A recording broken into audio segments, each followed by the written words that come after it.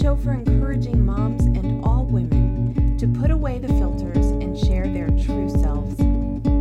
We all have a story to tell of the hard stuff and how we made it through. The more we open up, the more women will know they are not alone.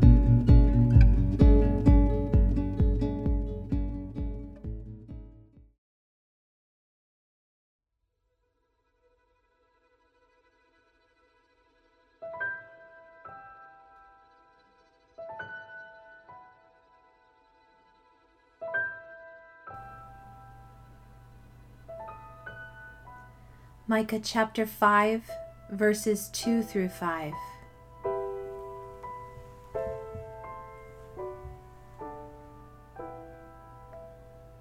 But you, Bethlehem Ephrathah, though you are small among the clans of Judah, out of you will come for me one who will be ruler over Israel, whose origins are from of old, from ancient times.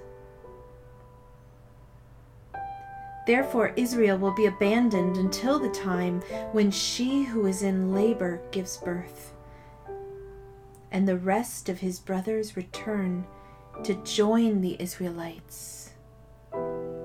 He will stand and shepherd his flock in the strength of the Lord, in the majesty of the name of the Lord his God. And they will live securely, for then his greatness will reach to the ends of the earth, and he will be their peace.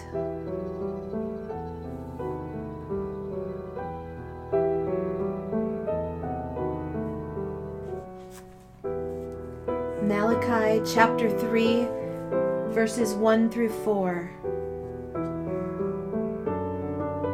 See, I will send my messenger who will prepare the way before me.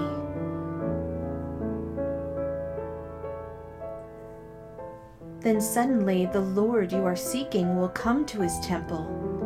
The messenger of the covenant whom you desire will come, says the Lord Almighty.